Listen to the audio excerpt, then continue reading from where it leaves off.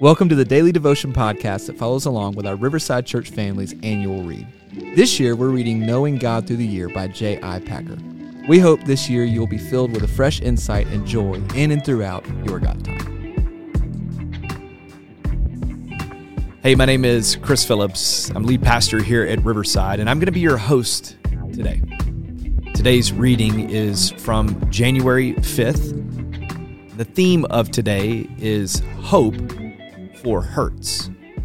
Our reading from today comes from Matthew 11:29, and Matthew 11:29 says this: "Take my yoke upon you and learn from me, because I am lowly and humble in heart, and you will find rest for your souls."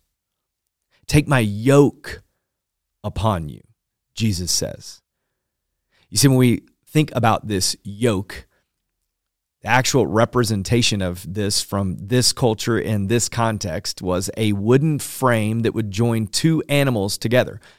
Now, these two animals would usually be oxen, and they were usually doing that because they needed to pull a heavy load.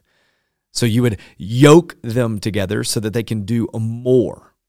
You wouldn't want them to do it separately because they would become tired and weary. You see, this was a metaphor for one person's subjection to another person. And it was a common metaphor in Judaism for the law. You see, what would happen is when we are trying to do things on our own, we're not subjected to the other people that we're walking alongside of that can help us do more because we are yoked together.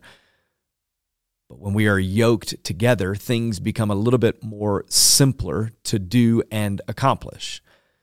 You see, the Pharisaic interpretation of the law, with its extensive list of prescriptions and things to do, had become a real crushing burden to the Jewish people of the time. And so Jesus was trying to tell them that, man, his yoke of discipleship, his yoke, on the other hand, would bring rest through simple commitment to him.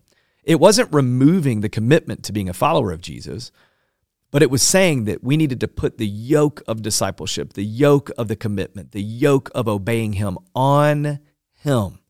Take my yoke upon you and learn from me, because I am lowly and humble in heart. And guess what it says? You will find rest for your souls. Wow. When he says, come to me, as some translations would say, take my yoke upon you, come to me. When we come to him, that means that we have to leave something else.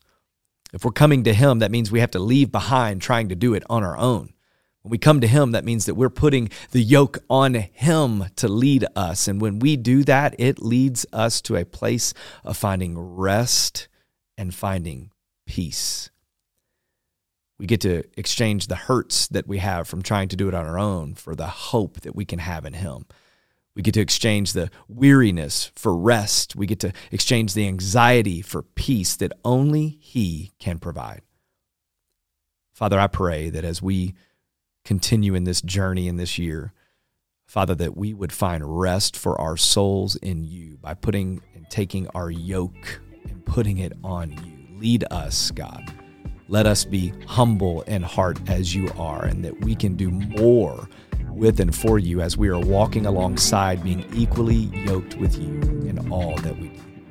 Give us strength and encouragement. Give us rest for our wearied souls. We love you and praise you, and it's in your name we pray. Amen. Thanks for tuning in to today's Daily Devotion podcast, where we're walking through our annual read, going through Knowing God Through the Year by J.I. Packer. I hope this has been encouraging and uplifting to you. I can't wait for you to tune in tomorrow for tomorrow's reading.